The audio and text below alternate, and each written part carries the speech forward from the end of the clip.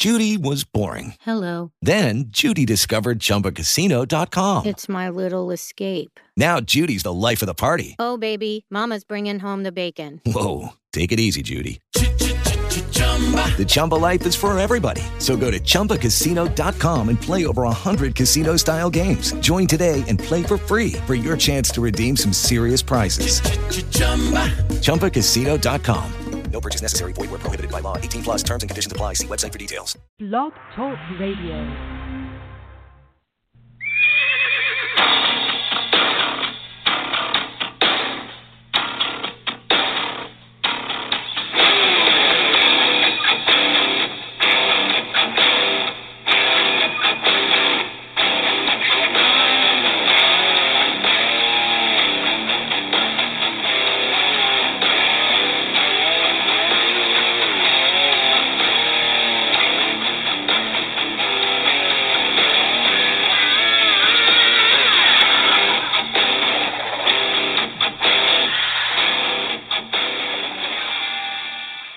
What's up, I'm Miles Jack. You listen to the Fantasy Jester Show.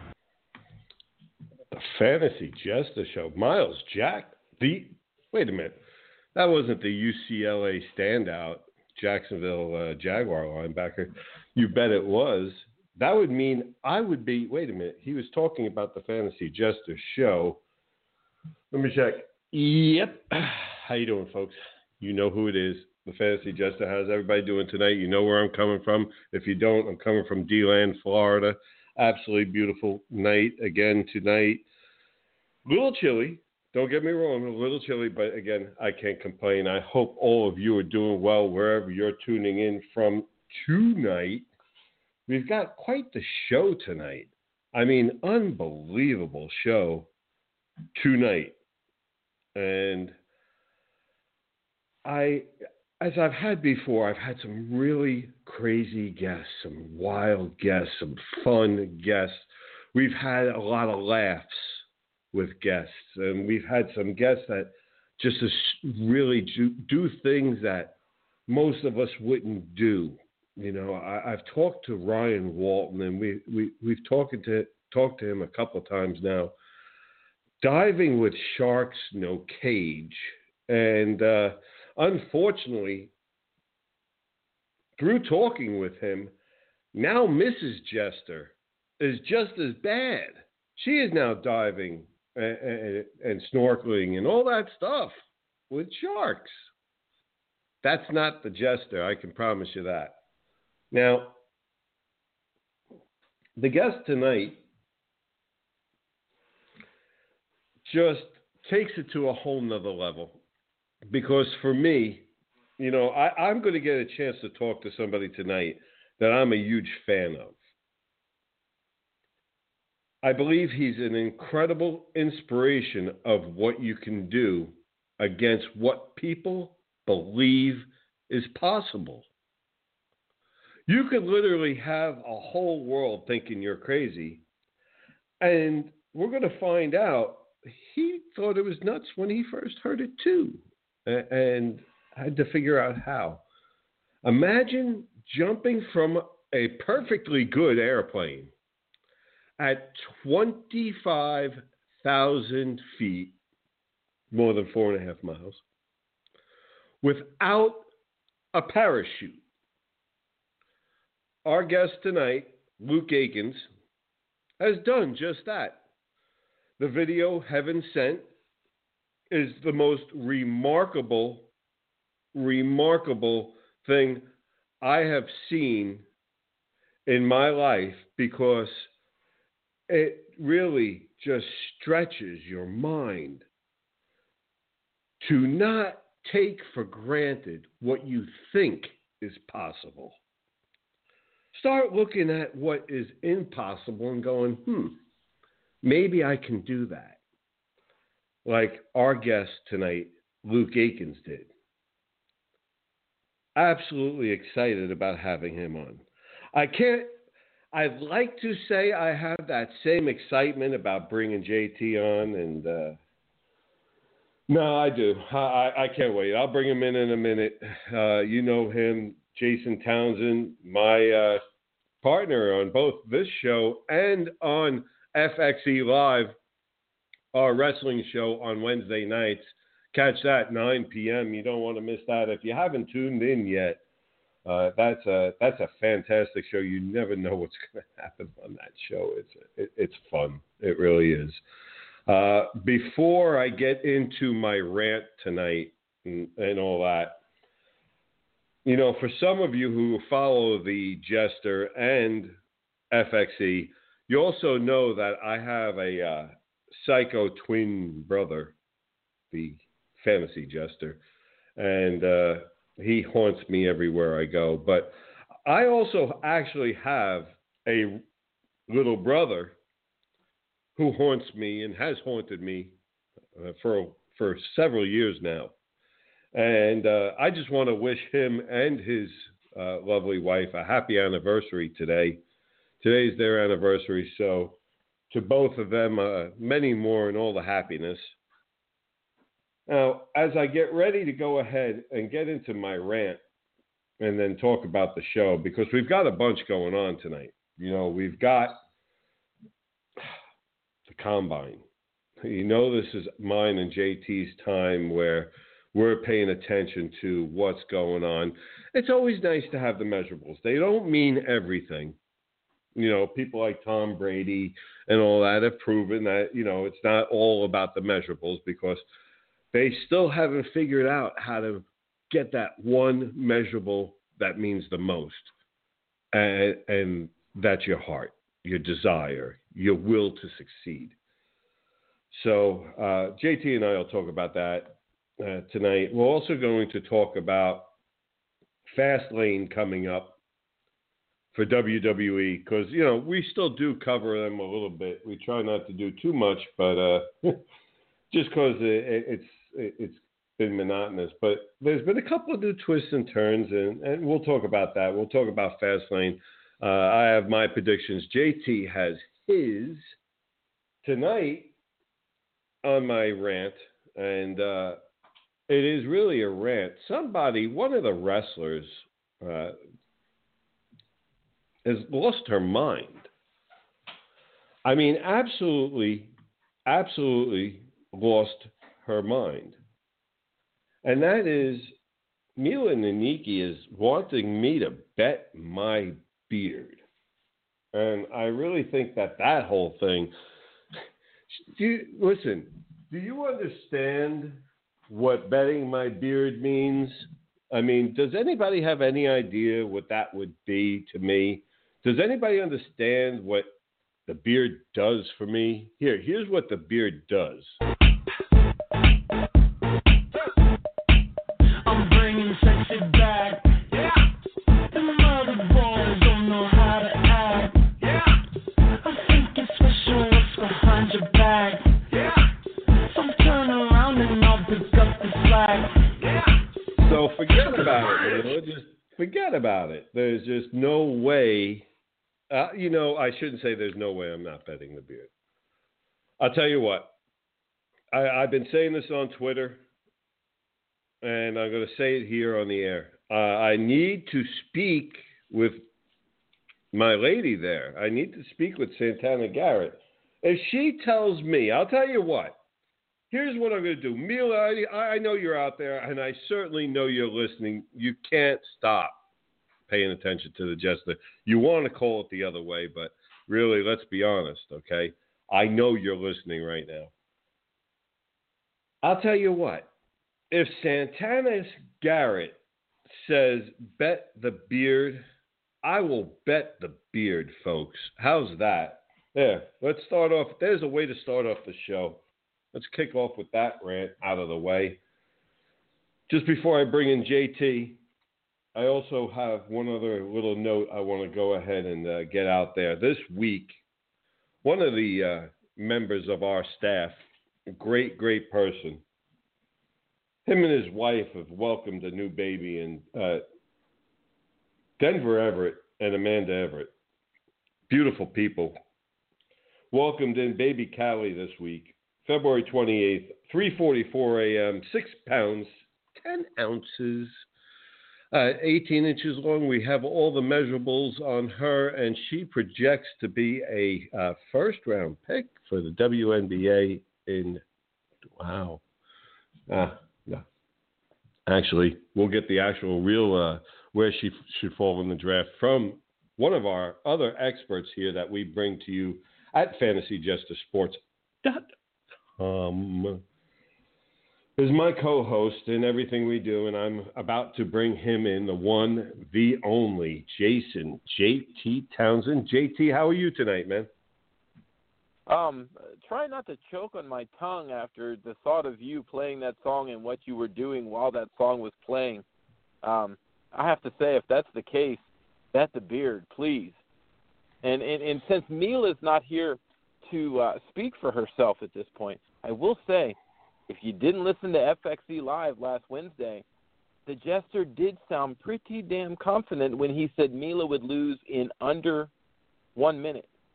So I'm not sure what all this pussyfooting around is about having to talk to Santana. You talked to her last Wednesday night live on the air. I just want to double check with her. I'd hear, listen, here's been Mila's reaction overall. When I talk to her, this is Mila on the phone. Oh, God.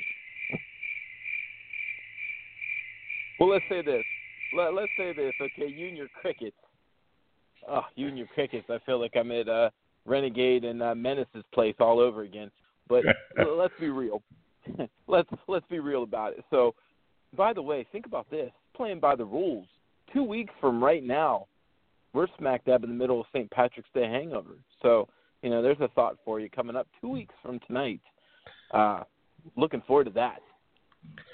Yeah, which means that we're going to have to do something about our schedule because we're not going to be able to come from – we're going to be at the DeLand Armory, folks. And believe it or not, we love to be able to do our podcast and sync up from there so that the live show would actually be occurring during the podcast. But there's one little problem, and it's you have to run it off the internet. How we do this is off the internet, and that's why they call it internet radio. And exactly. Crazy, yeah, there you go, Captain Obvious. Funny how that works. Yeah, exactly. And the problem with that, folks, is if you try and hook into the Wi-Fi at the National Guard Armory, they're probably not going to give you the password. Just saying. Right, wouldn't that be a nothing you can do? Nothing you can do. That's kind of what it sounds like, but let's look at it this way. We'll be there in town instead of from a satellite location like Fort Worth, like I am right now. So maybe we look at a Friday night or something like that. We'll have to talk about that, but we can't go a week without the show. Well, you'll be here in town, so maybe that's one that we can set up on a Friday night. You and I live in the studio. I'm sure the people would like that one to see what turns out that night.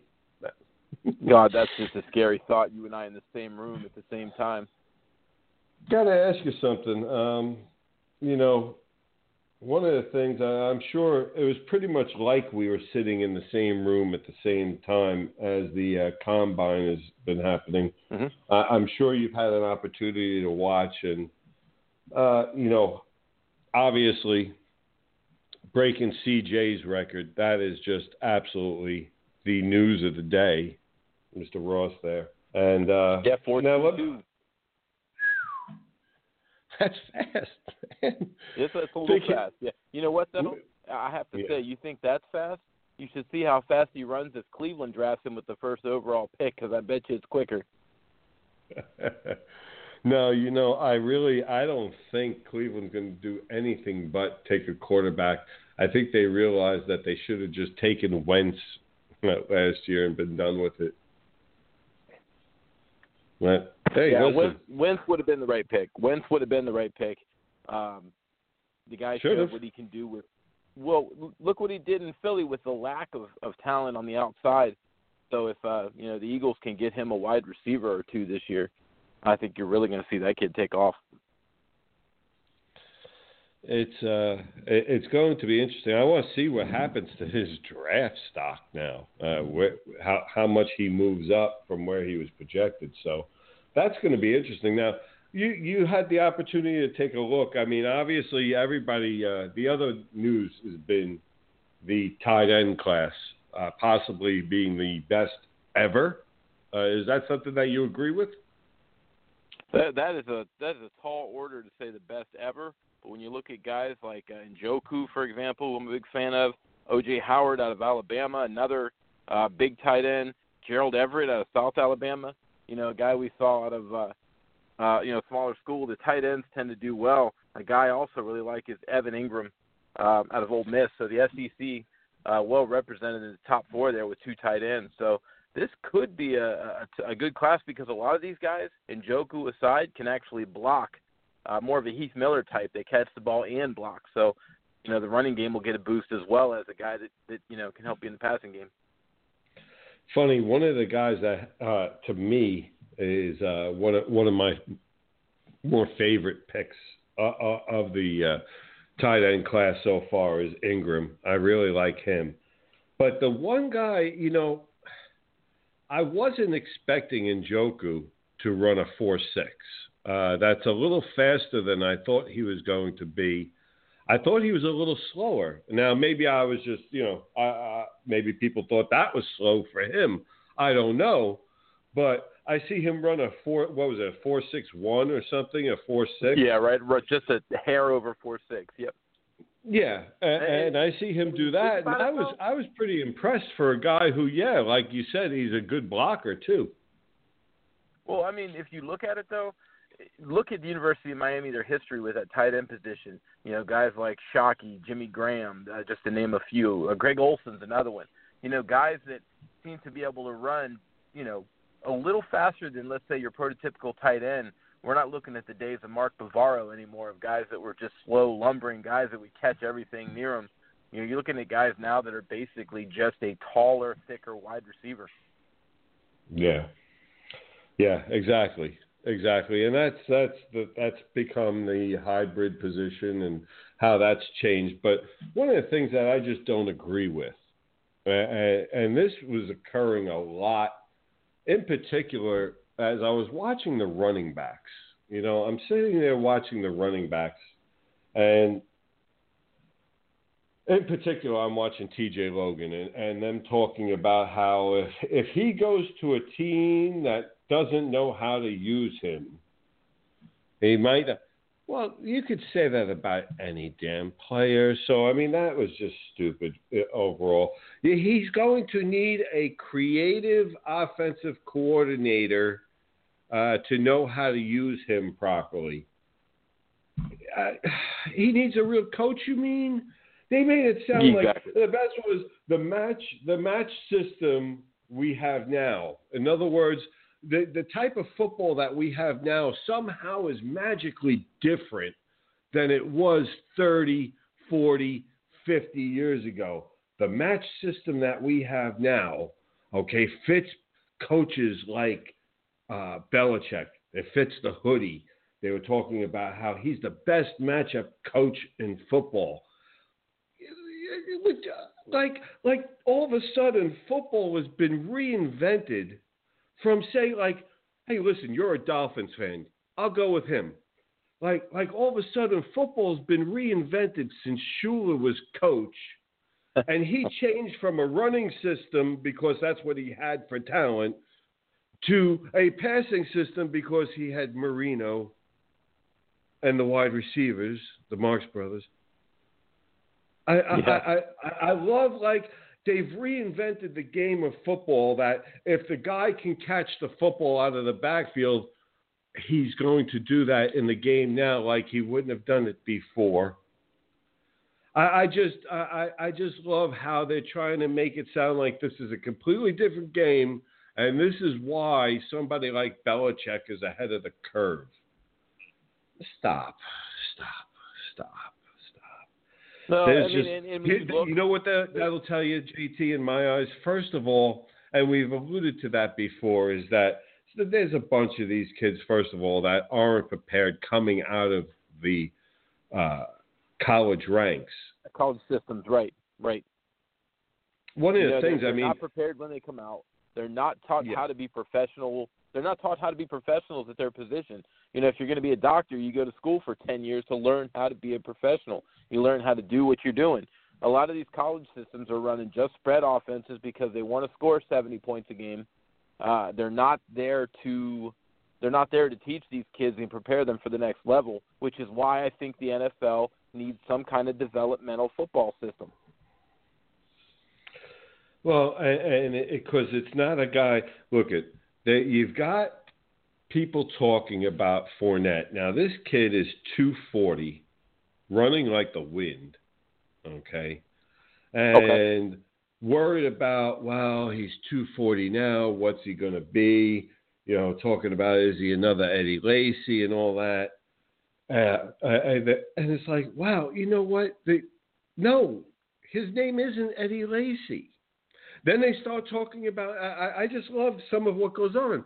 They start talking about how they're not sure about his hands because he wasn't throwing the ball. Well, my thing is this. If you're his coach and you've got, not just his, any player that is special, they're going to get to that next level. Wouldn't you work to make sure, just like all your players should be, but in particular, a kid like that he's well-rounded, that he's had the opportunity to show his hands? I don't know. Yeah, exactly. You think you give him the opportunity, and let me take you one further. Guys, you're a head coach for one of these big schools. Wouldn't you think you would prepare these players, Leonard Fournette, for example, to be the best they can be for the next level, to show your incoming people that you're trying to recruit, hey, we produce guys that are ready to play they're stars at the next level.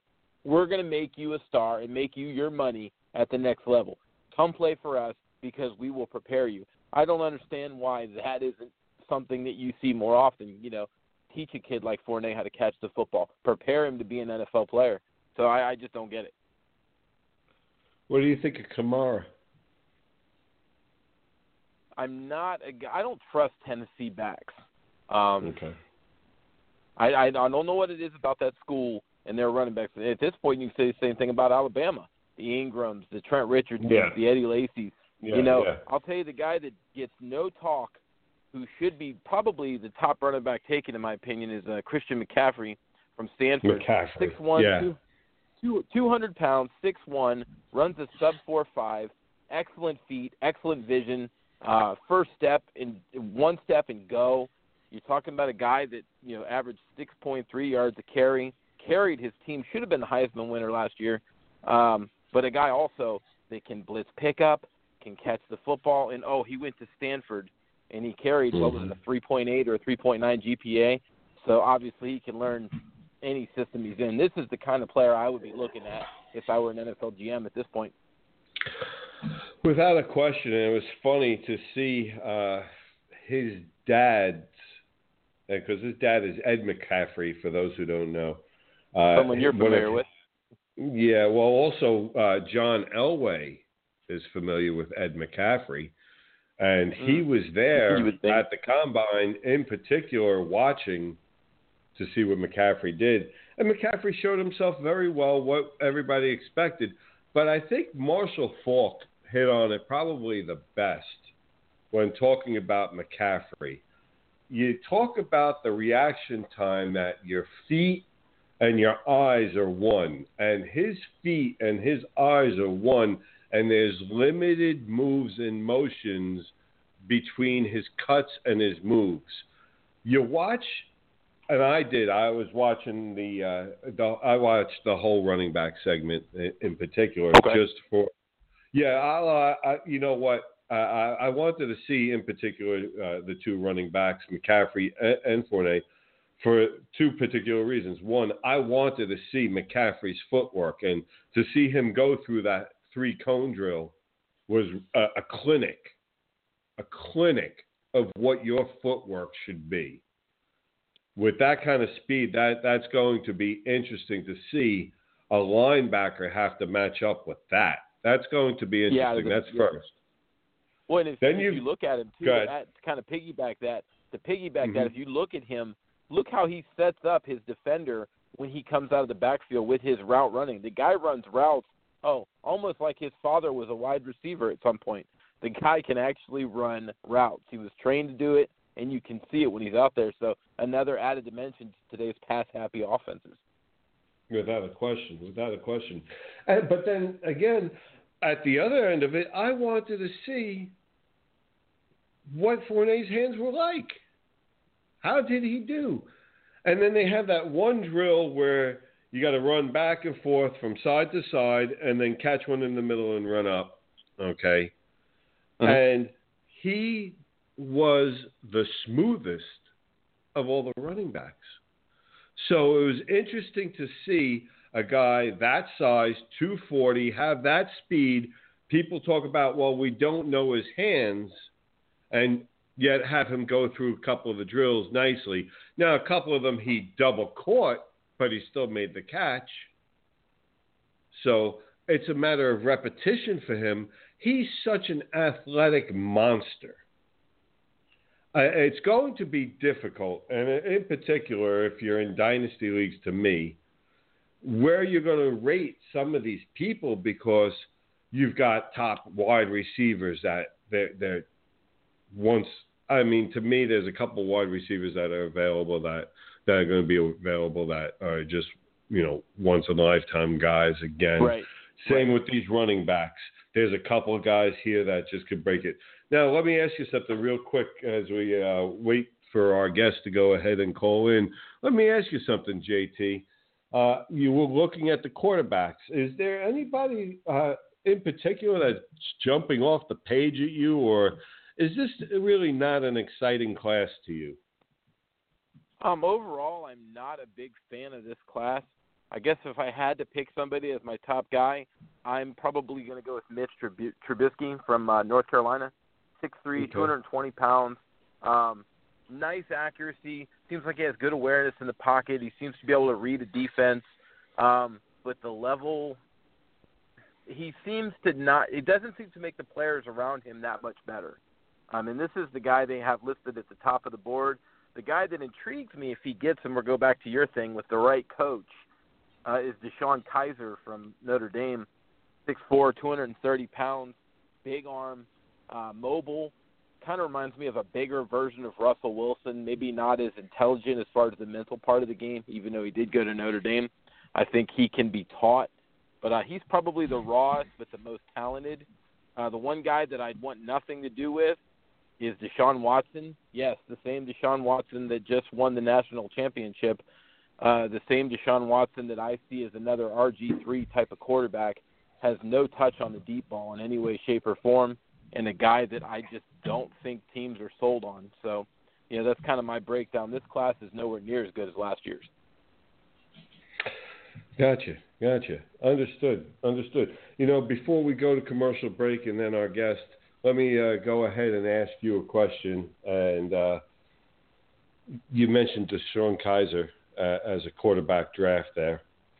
Would you, as a fantasy player, in the leagues that we're in, would you ever take anybody by the name of Kaiser?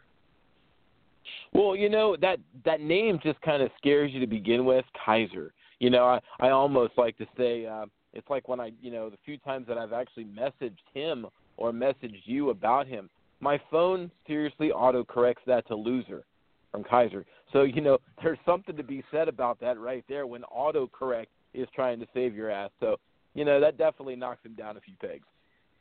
Are you saying that your fear then would be that he would fold in big games, something like that, anything like that? Yeah, when the competition gets stiff, he kind of turns into a wet noodle, type of thing. So, doesn't have the moxie to be there in the big games. Can talk the talk, but can't walk the walk kind of thing. Is that what you're talking about? Yeah, that's it. Pretty much. Yeah, I would have to go with that. Pretty much. All right. Let's go ahead. Let's take a commercial break for a second, and then we'll go ahead with our special guest tonight, Luke Aikins, folks. For many of you, you've been listening to the Fantasy Jester Show brought to you by FantasyJesterSports.com, your kingdom for fantasy sports and more. Blog Talk Radio, absolutely beautiful. As you hear, sound quality. Love working with these people here. Also, we're brought to you by breadfromyourbed.com.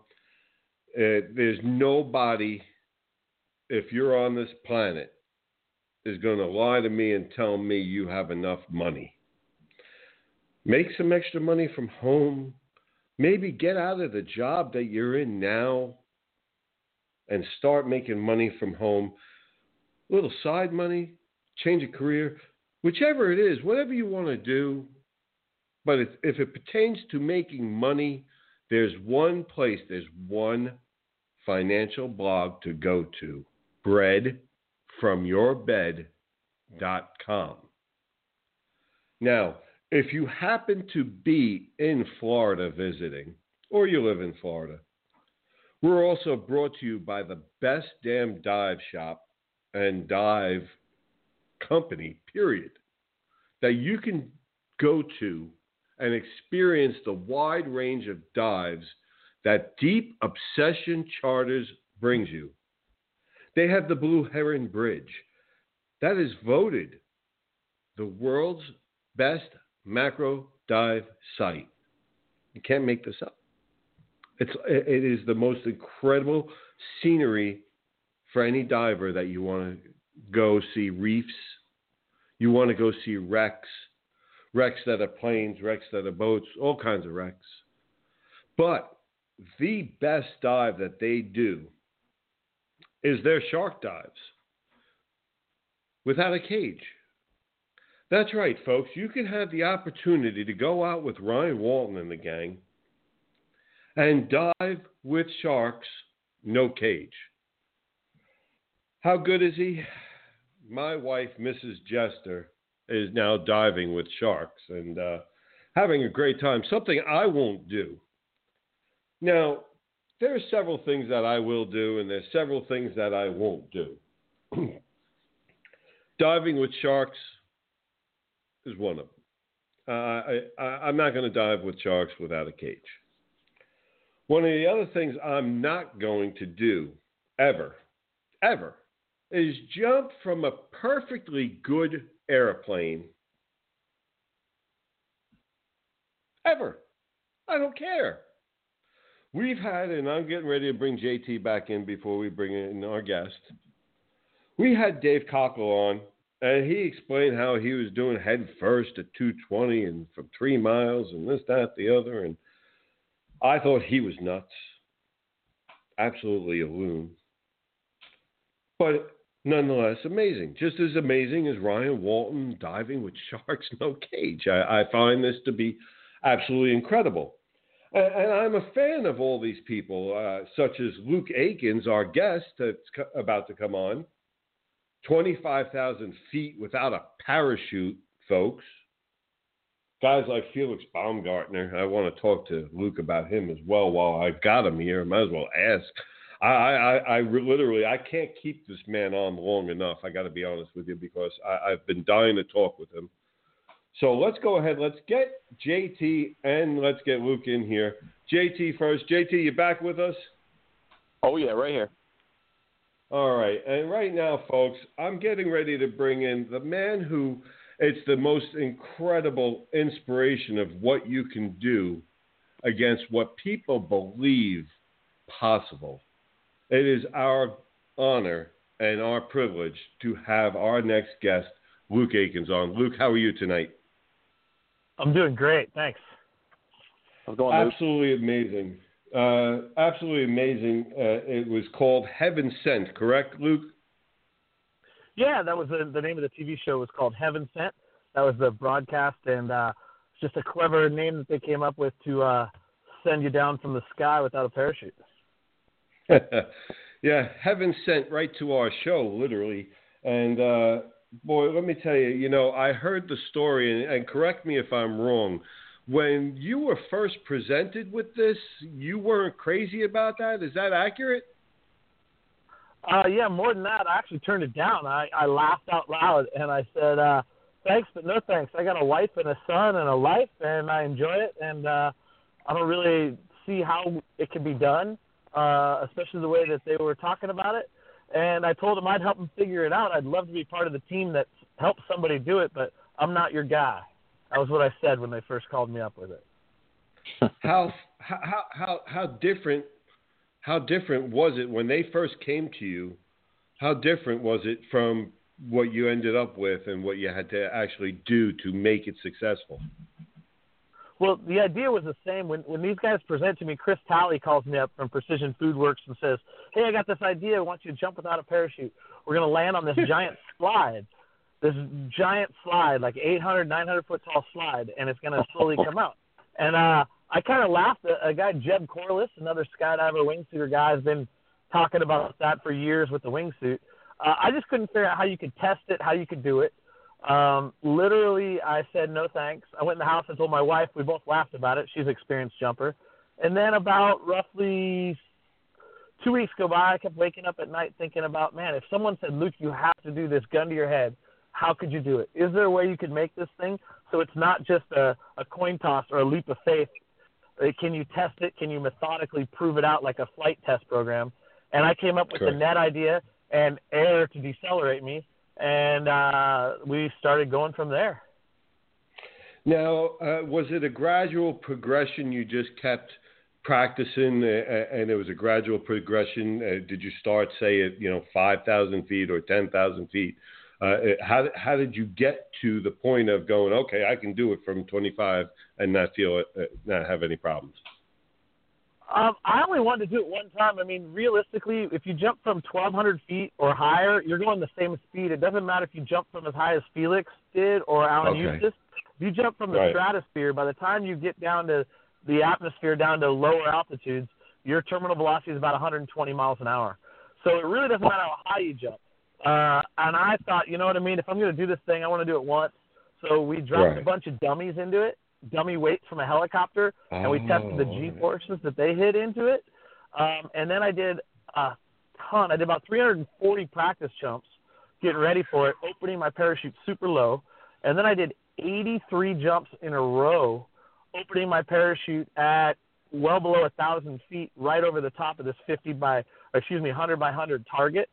So at going 120 miles an hour at 500 feet, you know exactly where you're going to hit.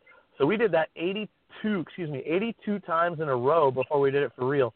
So there was no guesswork. I don't know anything anybody can do 82 times in a row. I don't care what it is. So I felt like it was 100%. There was no question on if this was going to work or not. JT, you want to get one? I could be asking a bunch of questions. Let JT. Luke, this is my co-host, JT. I'm going to let him ask you a question, but I'm sorry. I'm going to hog a lot of the time with you that we're fortunate to have. So go ahead, JT. Get in there before I go at it again. Yeah, exactly. And Luke, awesome to have you on. And don't worry, I'm used to him hogging the time, so I'm well equipped to handle this. So actually, I want to ask you, I've done some reading on you, and I read somewhere you've done some stunt work with movies like Iron Man 3. Yeah, I was in Iron Man 3. I'm the last guy that gets rescued. Right before when the Air Force One blows up and Iron Man flies around and grabs us all, we did that real stunt. We had hidden rigs underneath our suits, underneath like a business suit. I had a hidden parachutes on, and there was a whole team of 13 of us.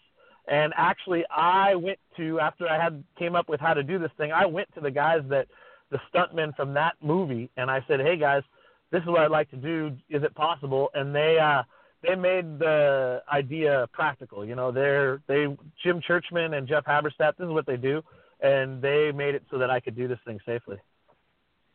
See, that's actually probably my favorite scene in the movie too. So I can picture exactly what you're talking about. Yeah, so I did. I was in Iron Man 3, and then I did Godzilla, the Godzilla with Bryan Cranston, where they're attacking the city and stuff. Where the Marines skydive into San Francisco. I was one of the jumpers in that scene. And then in Fast and Furious 7, I got to film the cars flying out of the C-130, which was super cool. In free fall next to a 67 Camaro was pretty fun. Nice. Living a charm life there. That's good stuff. I want to go ahead back because I've had a mini obsession. You got to understand, I've watched your jump at least 3 dozen times, Luke, at least. And I know I've sat there. Okay, at 16,000 feet, I saw you were literally, your heart was almost traveling as fast as you were. You're going 150 miles an hour, and your heart rate was 148, the gauge said. And then at 15,000, how you have to hand off the oxygen mask. But I saw at 5,000 feet, when now you're being left by yourself, there was one person who stayed just a little bit longer. Who was that person? Yeah, so I had 3 guys jump out with me. They're all 3 my really good friends. One, my cousin Andy Farrington. He was the guy I handed the oxygen system to. And then I had Jeff Provenzano, another buddy, a New Yorker there. He was out there jumping with me.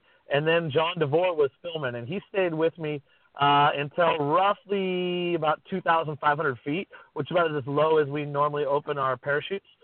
And he stayed with me just for filming, and he said it was really weird opening his parachute and me just going. Because when I jumped out, there was no harness. I didn't have a harness on. I didn't have a parachute. There was no way that it's not like the movies where you could grab onto somebody and they could open their parachute and you could land. So from the moment I left the plane until the end, it was going to be the same outcome, but it was just something about having your buddies with you that made it feel a lot more like a normal skydive up until they started opening, and then you could see me start concentrating more and more as I get closer to the net. Yeah, and that was, it's funny that you mentioned that. I watched it, and you're by yourself, and then I was like, wow, that one guy's just staying with him. I wonder how far he can go before he's actually doing it with him. But you had mentioned the parachute. And again, correct me if I'm wrong, but was there a problem they had wanted you to have an emergency chute on anyway, and you were taking it off, and they were giving you a problem saying that this whole thing might be canceled if you don't wear it? Is that an accurate story? So it's really accurate. It sounds like a bunch of drama made up. What happened was I went out and got all the permissions I needed to legally do this. There's the governing body for aviation in the United States is the FAA, the Federal Aviation Administration. I went through them from the very beginning. They were okay with it. They had to sign off on some stuff, make sure I wasn't going to drop the oxygen bottle on anybody, make sure that the people that were there were far enough back, a bunch of safety stuff.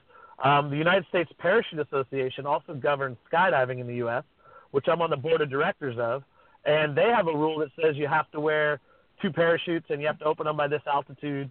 But since I wasn't wearing any parachutes, I decided that I wasn't really part of the organization during that jump, because to do a skydive, you have to wear a parachute. So I kind of was in the gray area on the rules there. But the Screen Actors Guild, which provides my health insurance from doing work on movies and stuff, you get a pretty good deal on your health insurance and some benefits. And they've been really good to me through the years. But I had 2 guys not removed, but I didn't follow through. I had 2 guys I disagreed with on some training that they wanted me to do, and I said it wasn't practical and it was actually hurting what I was doing. And I believe that one of those 2 guys turned it into the union and said this isn't safe and that I don't know what I'm doing and that I'm going to get killed.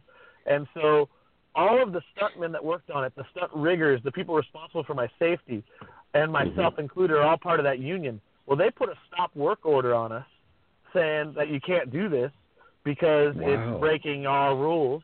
And so it was really just a union thing, and it put me in jeopardy of losing my health insurance. Now, there's no insurance that I can get to jump out of an airplane without a parachute, right? So it's not like right. Exactly. No one's gonna give you that insurance.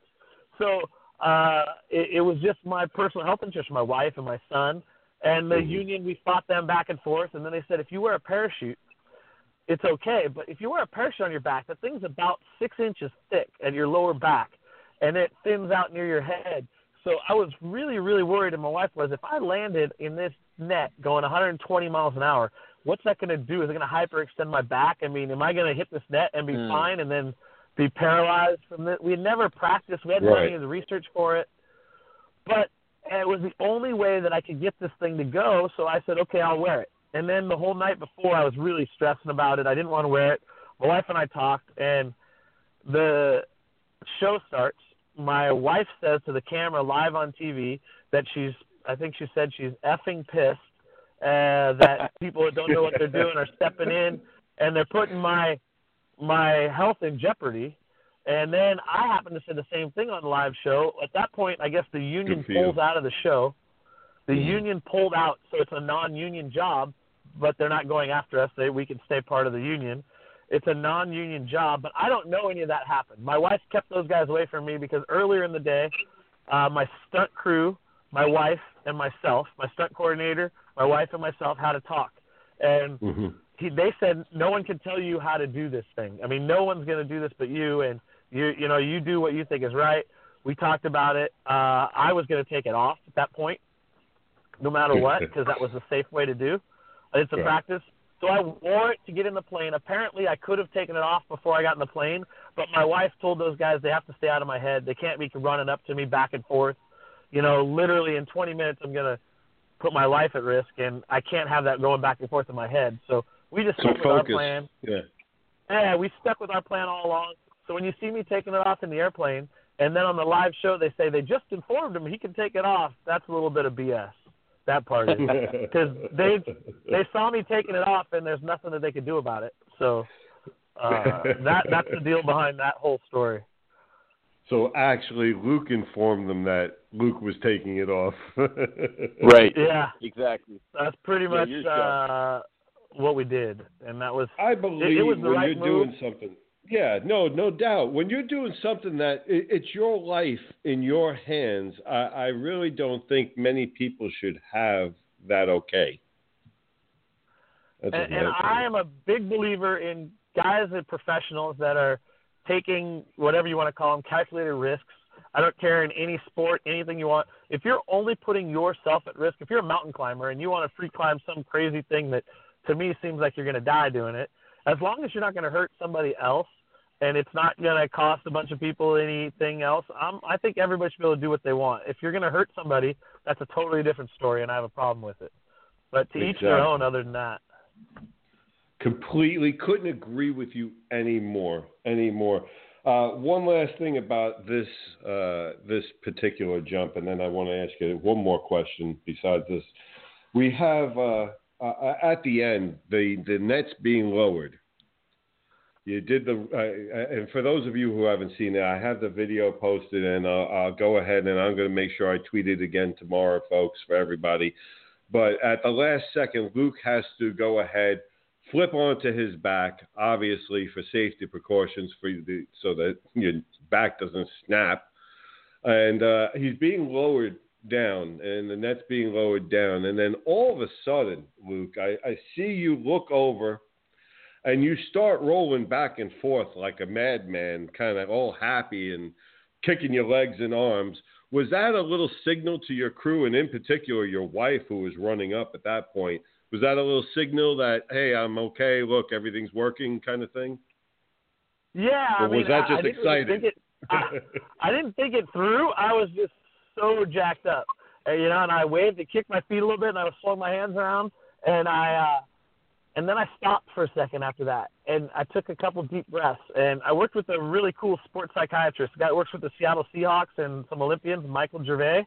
He's some sports shrink guy. We worked on a lot of stuff. And he said, after this is over, you want to make sure to take a moment. Nobody else in the world will ever experience what you did right then. Take a minute. So right after I kicked, I kind of leaned my head back. I took a couple of deep breaths, and it was actually a little emotional. And I was like, holy crap, look what I just did. And that was a really cool moment. But the kicking and screaming was totally uncontrollable, just excitement.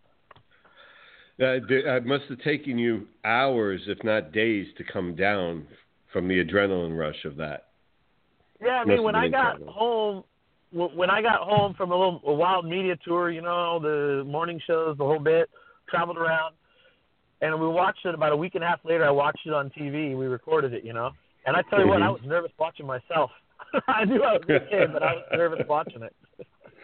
And you notice I didn't hit the exact center. I was about 25 feet from the center and about 25 feet from the edge. Yes. I could have slid to the right. I knew exactly where I was going to hit, but I had a little GPS in my ear that was telling me my ground speed, which meant it said it was 0, so I wasn't moving at all.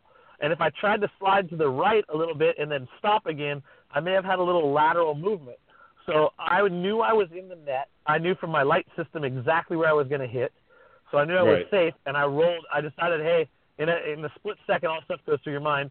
I'm going to stay right where I am. I'm in the safe, sweet, not exactly in the center, but I'm in the edge of the sweet spot. I just rolled over and raced for impact. Knew you had it nailed. No sense getting technical about it. I've got it nailed. I'm making it. I'm flipping now, kind of thing. I tell you what, though, it still bothers me that I wasn't exactly in the center. By the way, I saw an interview where you said the one thing you'd do it again. You were asked if you would do it again simply to get it direct center next time. I saw that. Yeah, that was great. That would be about it. But I have no plans to do that again.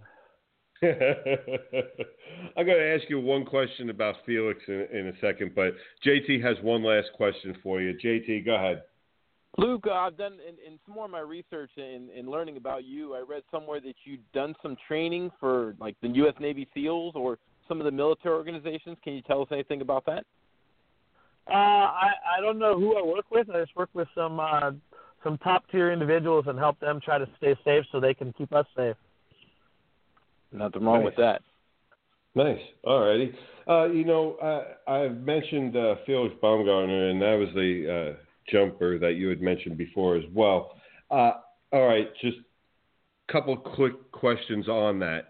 One, I had heard that you were the backup person for that jump. Is that accurate? There was really no backup for that jump. I worked on that jump for 3.5 years.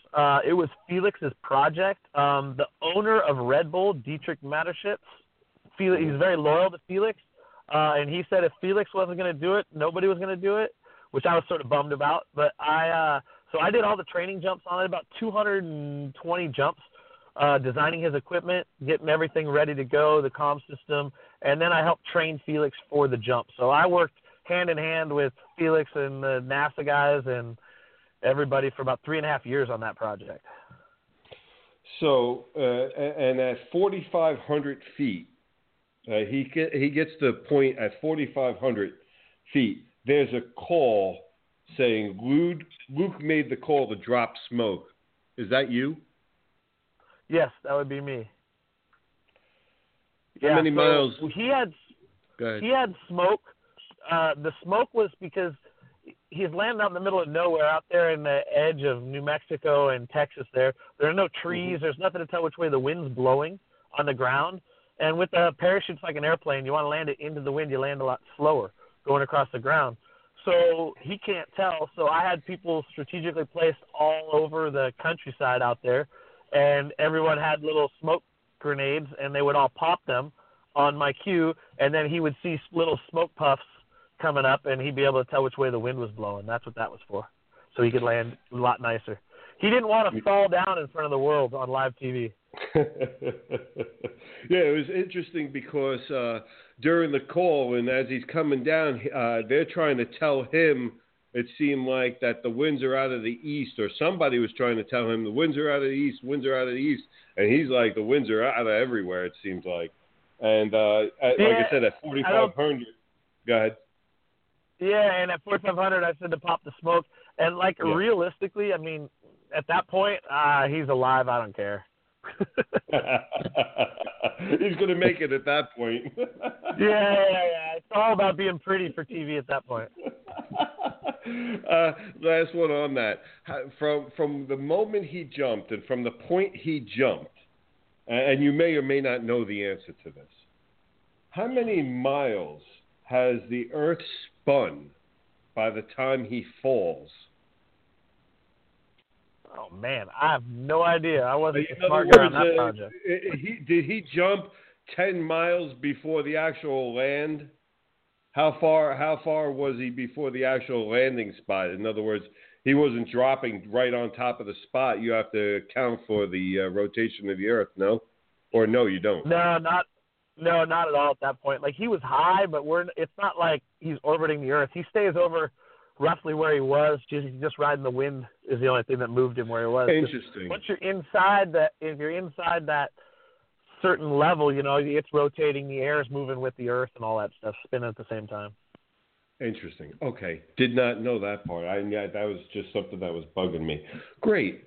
Luke, thanks so much. You, like I said, you have stretched people's imagination. You've been an inspiration to what you can do. You can have people tell you that it's not possible.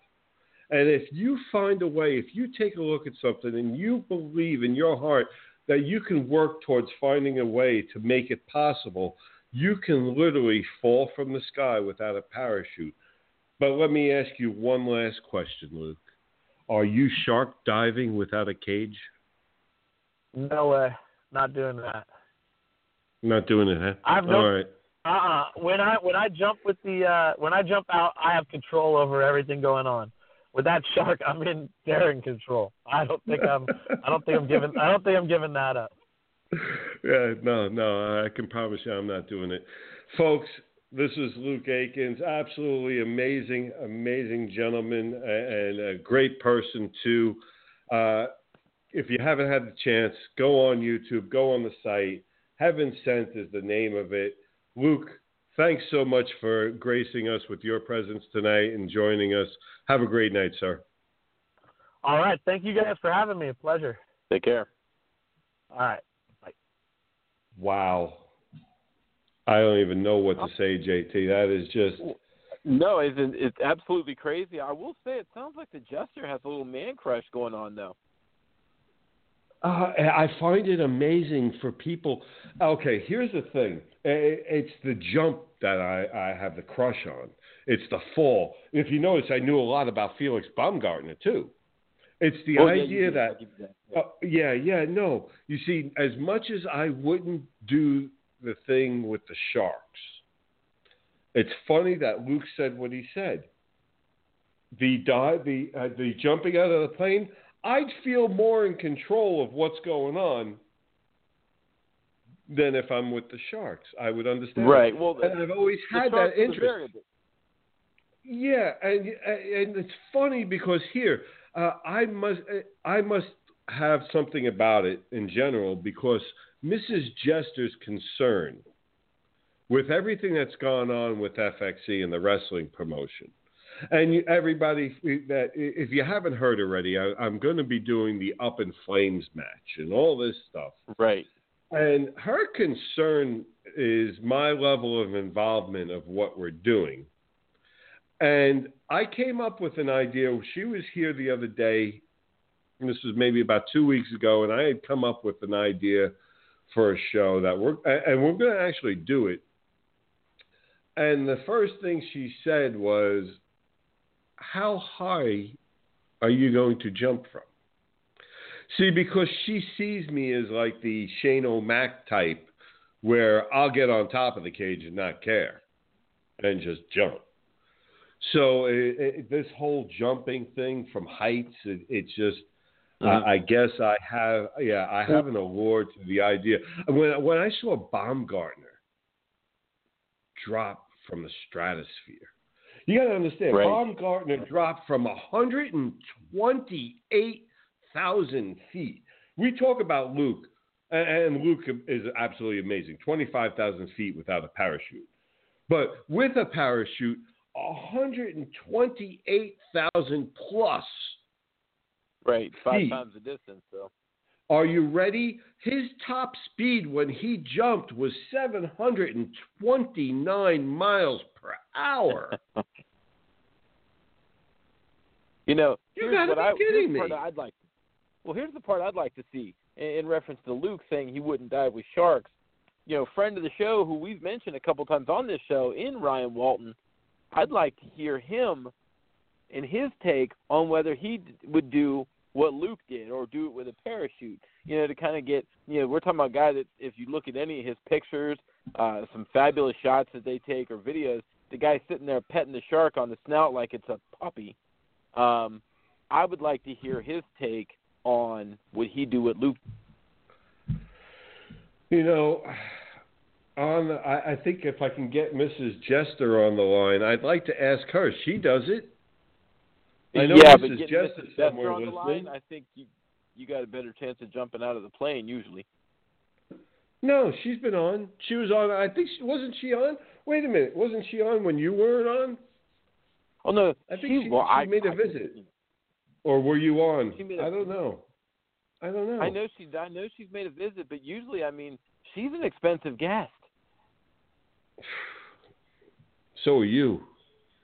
Well, that is true, but I live here now, so you really can't call me a guest at this point. No, you're like the wallpaper. You've been here from the start. But yeah, Luke. Now again, someday we got to get Luke and David Cockle on together. That would be an interesting conversation going between those two gentlemen. Yeah, no. Well, first of all, any conversation with the Cockle is interesting in itself. That man is funny as hell. And no, to have those two. Actually, I had matter of fact, Dave is listening tonight. I had told him that that Luke was going to be on, and he's like, he just thinks he's nuts. And that's funny because I think Dave's nuts. So if Dave is calling somebody nuts, what does that have to say? That's saying something. Unbelievable. No, I'm sure. I'd love to know. That's my wife. You'd think I'd know.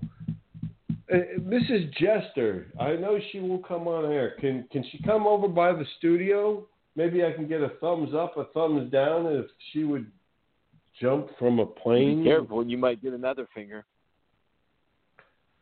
What am I getting here? Hold on. Here she comes. She's working her way over by the engineers. Hold on, folks.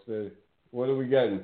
We getting a thumbs up or a thumbs down? That's all you got to do is a thumbs up and thumbs down. For what? Oh, okay. Would you jump from a perfectly good plane? See, Luke Aikins said that you guys were nuts for, and this is a man who's jumped from 25,000 feet, no parachute. You know who I was talking to tonight. He said that there's no way he's doing a shark dive without a cage. So now, as somebody who would shark dive with a cage, without a cage, would you jump from a perfectly good plane? Yes, first? I would.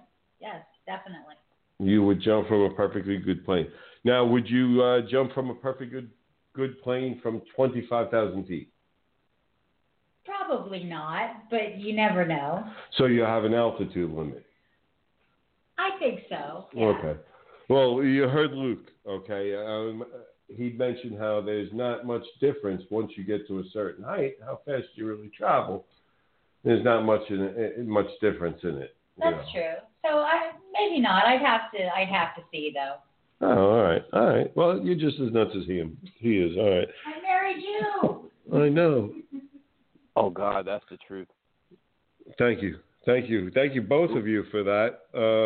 And whenever I can have I might as well just sit here. Whenever I have JT, folks, if I ever have JT and Mrs. Jester talking at the same time, I just might as well. I'm kicking my ass. That's all I'm doing is I put those two in the same room. That's all I'm doing to myself. And no wonder she's nuts. She's a whack. Oh, I know. No wonder. She's with me. Here's the crazy part. There's a bunch of people that say she's with me just to see what I'm going to do next. And she's supposed to be the sane one. Now, wait a second. What's wrong with that picture? You mean to tell me the person who dives with sharks, no cage, going to jump out of a perfectly good plane is the sane one? Well, now let's. And you're going to agree, aren't you? Let's look at you for an example here. This is the guy that sits there and pokes the 6'9" Renegade and tries to pick fights with other wrestlers that are under our brand. So you have your own insanity streak in there to consider. Yeah, but there's one thing. as Heidi Watney has said, the beard, she likes the beard. We all know the beard plays. And you know what the beard does? Oh, damn. I'm bringing sexy back. Yeah. The mother boys don't know how to act. Yeah. I think it's special what's behind your back. Yeah. So turn around and I'll pick up the slack. Yeah. Take them to the bridge. There you go. That's what the beard does. Thank you. Yeah. Thank you, Dirk Diggler. We appreciate that. Hey, listen, real quick, before we go anywhere else and go on to Wrestling, Fastlane, FXE, and any other good stuff, how do you feel? I don't know if you've heard the whole story or not. Everything revolving Reuben Foster and the hospital worker and all that, and him being sent home from the combine. Have you heard much about that? Do you have an opinion on that? I've heard several things, but everything's contradicting the stories right now. So I've yet to really hear something that's being considered the right story. So I really don't know enough to talk about that yet, other than, if they felt the guy deserved to be sent home. I mean, we're talking about guys that have done worse things than what this story says, and they weren't sent home. So there's got to be more to it, is my point.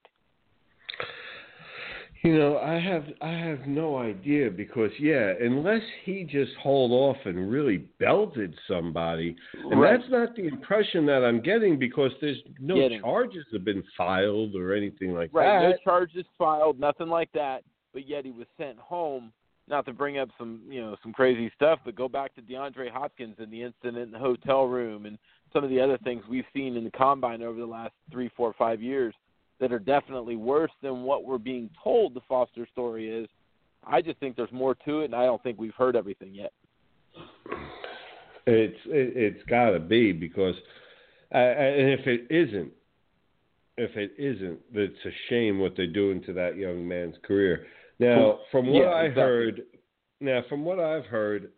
it was some testing that needed to be done, and there was a delay, and it was taking all day, and he's under a time frame, and he had other stuff that he also had to get ready for the combine, and if it's accurate that he lost his temper and it's because of the timing of everything and the pressure that he's under.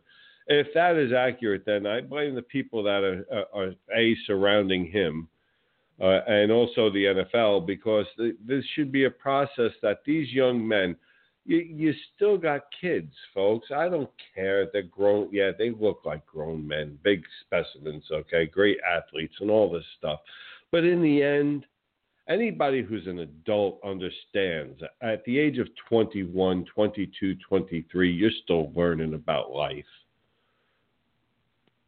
Where were his advisors keeping him in line and not just keeping him in line, but more so keeping the process rolling smoothly and making him comfortable if there is a hiccup, because nothing in life goes smoothly. Right, and let's look at it though. Look where the kid, look at the school the kid played for. You can't tell me that they weren't catered to hand and foot. Things were done immediately or, in a well-expected time frame. He's not used to being herded like cattle, and that's what the combine is. These players are herded like cattle. They're poked, prodded, mentally challenged, physically challenged, and, maybe he lost his cool. Which one of us haven't done that at some point in our life? Yeah, exactly. But I have to ask you. I have to ask you something though before we go on to wrestling. It's my own very, very mini rant, but there's got to be something done in the NBA. It's broken. Every year, these teams like the Mavericks or other teams that are out of it are cutting and buying out these players that are still good quality, above average players. And then what do? They flock to the first team that looks like they have a chance to win a ring, and they load up on that team. the competitive balance is being affected by this. I think if a guy is bought out, he shouldn't be eligible to be signed until the following off season. Your thoughts on that?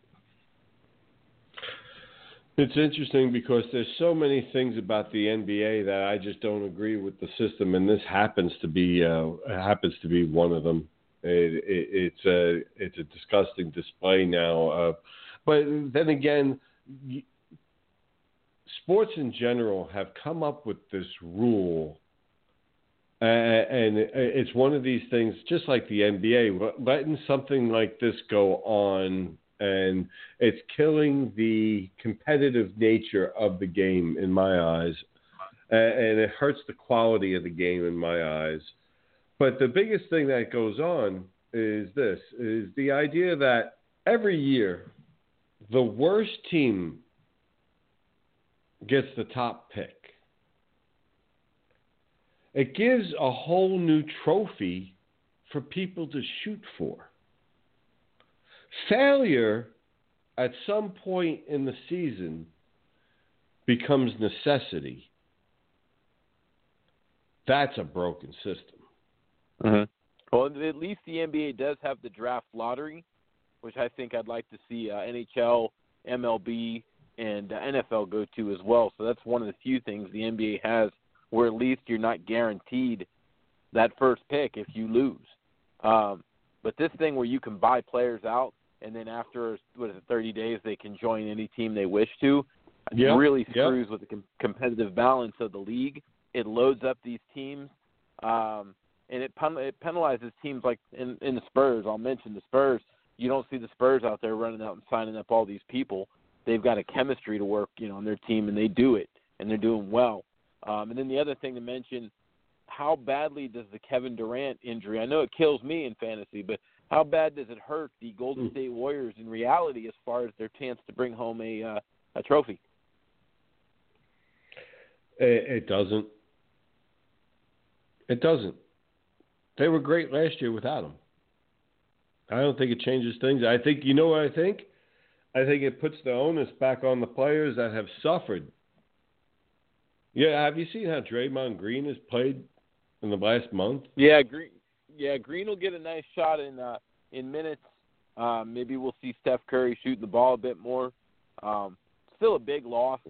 Anytime you use it's a loss. Don't get me wrong, but it's not like, they just lost the main part of their team, their heart and soul, or anything like that. They didn't. They missed a guy that they added from a team that set an NBA record last year. So, I mean, it really, I don't think it. I think it's a minor hiccup, and the hiccup is this: getting Barnes in there to go ahead and start working and getting cohesive with that offense.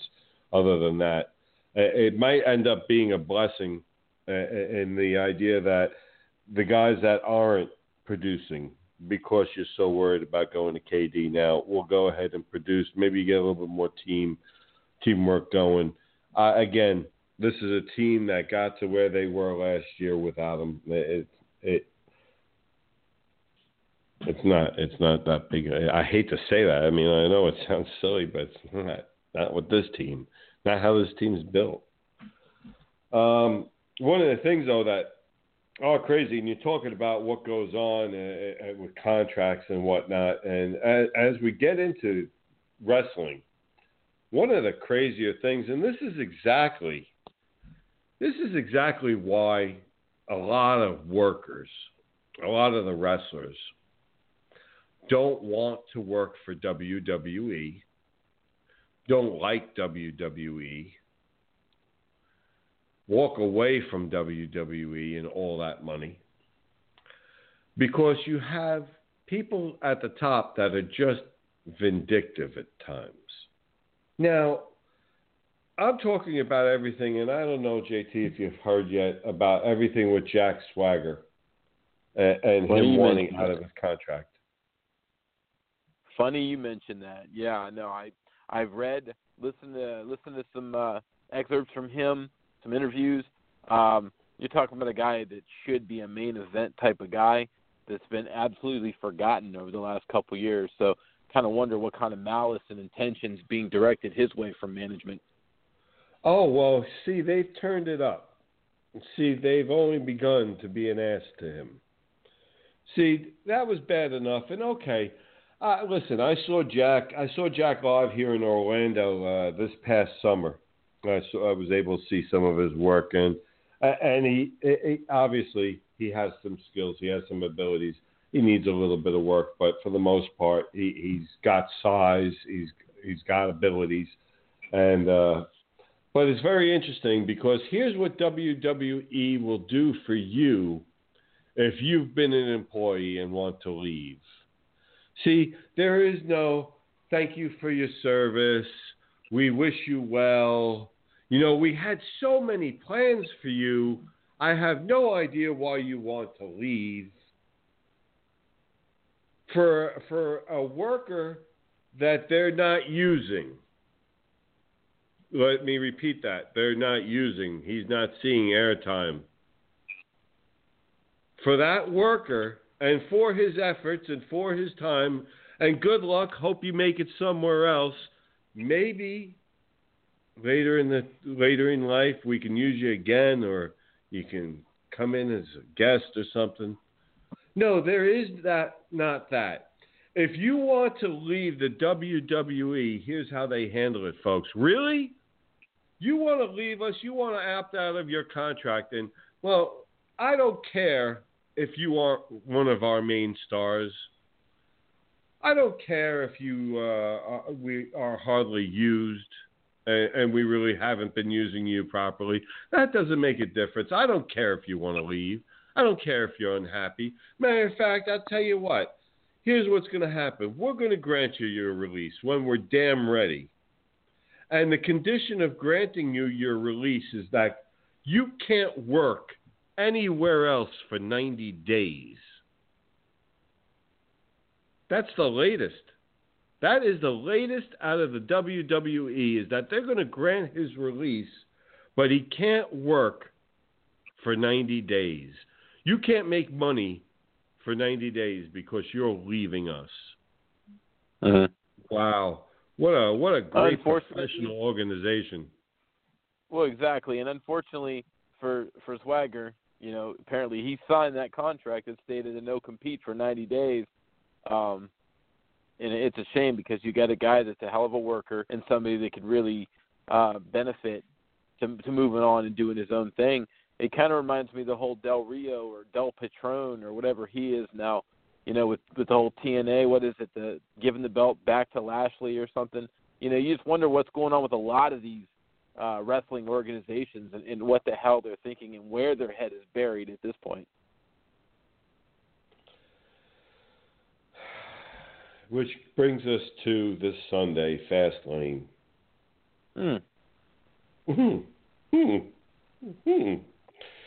Let's go ahead. Let's take a look at the card. Let's go ahead. Let's give some predictions. Let's try and get this through this quick, as quick as we can. Universal Championship. You've got Kevin Owens versus Whoopi Goldberg. Well, in that fight, I'd actually probably go Whoopi Goldberg. That's a scary chick, man.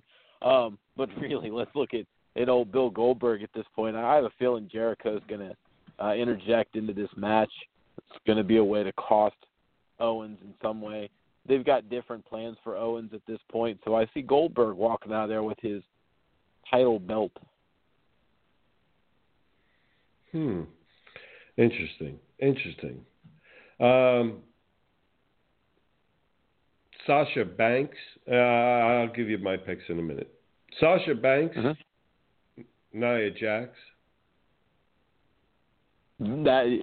It's WWE Uncreative, so who knows what they've got planned. But if at this point, the way they've built Nia Jax and the way that we've seen Sasha and her inability to stay healthy, unfortunately, I would think you'd have to go forward with Nia Jax at this point. Okay. So far, I am going to – okay, I'll stop there then on the picks because I was agreeing with you on Goldberg. I wanted to see how far we go before I disagree with you. And I would say Sasha Banks is going to beat Nia Jax. Unfortunately for Sasha, I think the luster's worn off. I understand that, but if we're thinking ahead towards WrestleMania and a fatal four-way women's title match, think like that. Think along the lines that say Sasha Banks wins early in the night, and then later in the night, as Bayley and Charlotte are going at it, and Bayley's in Sasha Banks' corner, and let's say she starts helping Bayley or whatever, guess who's going to come out? The already pissed off Nia Jax. Uh-huh. No, you don't see that as a possible? I hear you. I just, again, don't see it. Sasha Banks is busy giving interviews. She probably shouldn't. Being injured, that sort of thing. I just don't see her as being relevant going forward at this point. And I'd be honest with you, the day after WrestleMania, or should I say 2 days after WrestleMania, I believe she'll be on that SmackDown roster anyway. So I don't see them doing anything to further her in the storyline. Like I said, I think they're building to that four-way. You don't think they're building to that four-way for WrestleMania? No? I see a triple threat at WrestleMania, actually. Okay. Alrighty. Interesting. Moving on, and this is one near and dear to your heart.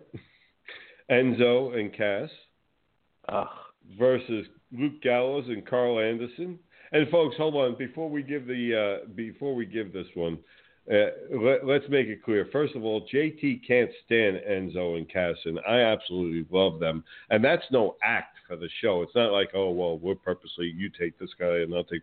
No, JT is actually completely disgusted by the two of them, and I actually love the two of them. So, JT, go ahead. Yeah, well, let's talk about the certifiable G-string, Endo and Mama Cass. Their wrestling reminds me of Endo. Cass is just soft, no matter how you want to spell it. Look at that guy. Go find a gym or something, dude. They've had their opportunities here and there to ascend to the titles. I think Gallows and Anderson kind of methodically made their way up to that title plateau, won the belts. They didn't win them that long ago, and I don't see them putting them down now. I think you're going to see Anderson and Gallows hold those belts for quite a while. Well, again, I've been saying for a while that they got to break those two up. And if you notice now, here's an opportunity. Here's an opportunity already built in because Cass just got done winning against them. Cass just pinned clean. Yeah. Okay. So now imagine if they lose, and they lose because of Enzo. Like they have many times in the past. Yeah. That could either set up the failure of them and them starting to break up, or remember one thing, JT, where were they popular? Where was... besides Jersey and at White Manor, where was Enzo Amore and Big Cass popular, but down here at NXT in Orlando? Mm-hmm.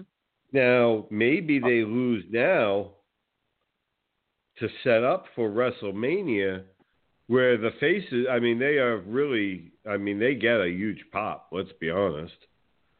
Oh, okay. No, there's plenty of people out there that like them. Again, they come back to Orlando, where they were successful at NXT for WrestleMania and possibly getting the title there. Please don't tell me you're going to say, oh, Gallows and Anderson, and I heard that before. Gallows and Anderson could be ready for the title run for a long one. This is WWE. Since when? Does anybody hold the title long? No one seems to hold the title that long, but I guess my point is I think they like Gallows and Anderson. I think they do well as far as the get over with the crowd. They're both good in the ring. They can handle themselves on the mic.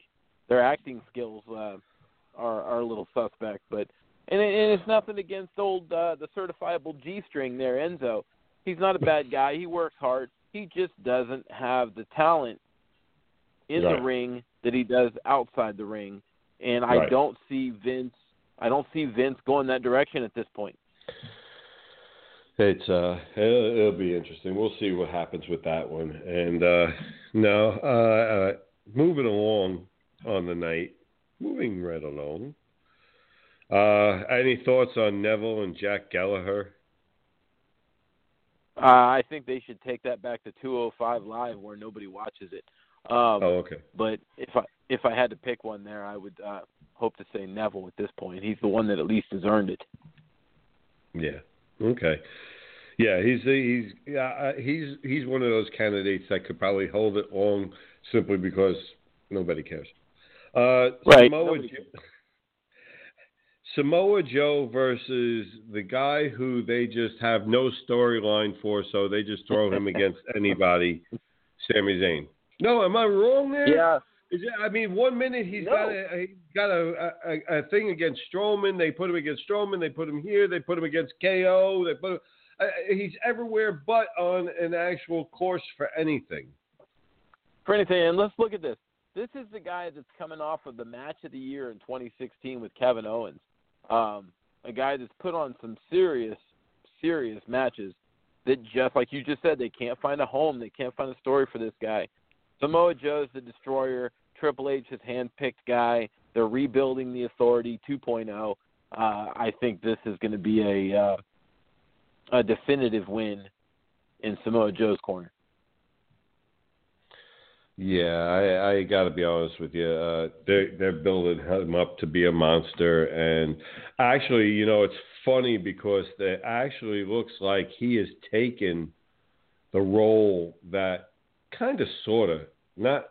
They've added that whole Triple H dimension to it, but it just seems funny. Here's another guy that's come up from NXT that all of a sudden is going to dominate right out of the gate. Very Finn Balor-esque. Just seems funny to me. Yeah, it does. Magically, one of Triple H's guys. Yeah, go ahead. What? Right.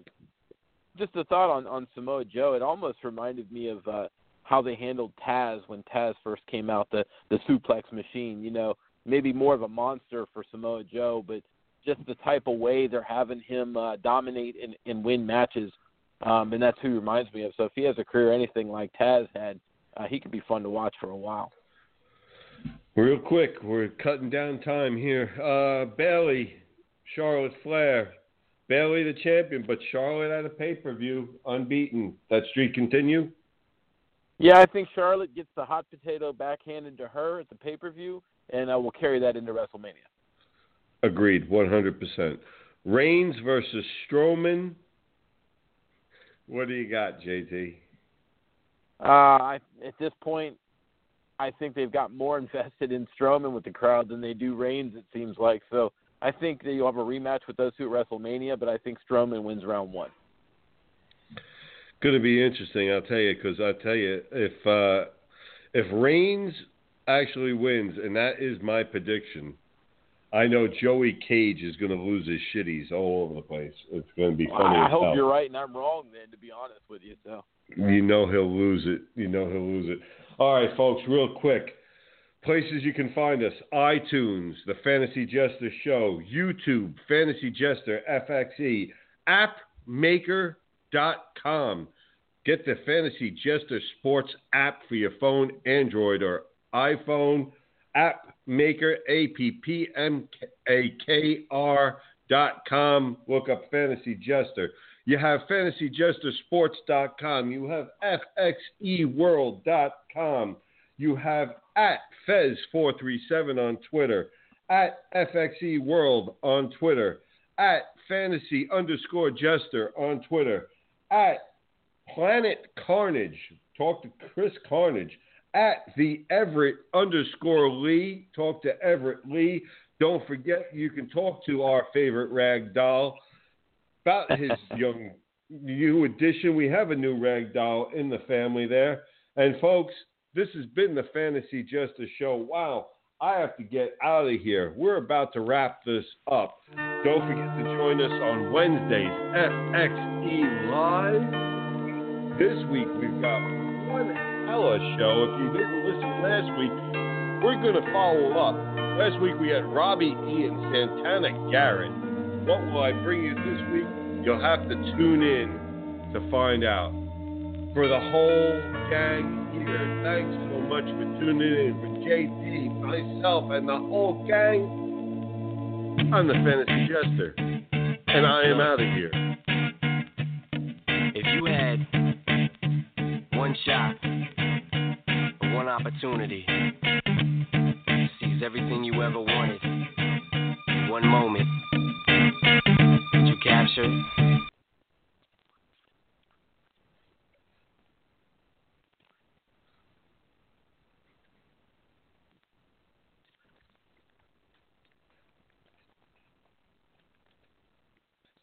Hello, it is Ryan, and I was on a flight the other day playing one of my favorite social spin slot games on ChumbaCasino.com. I looked over at the person sitting next to me, and you know what they were doing?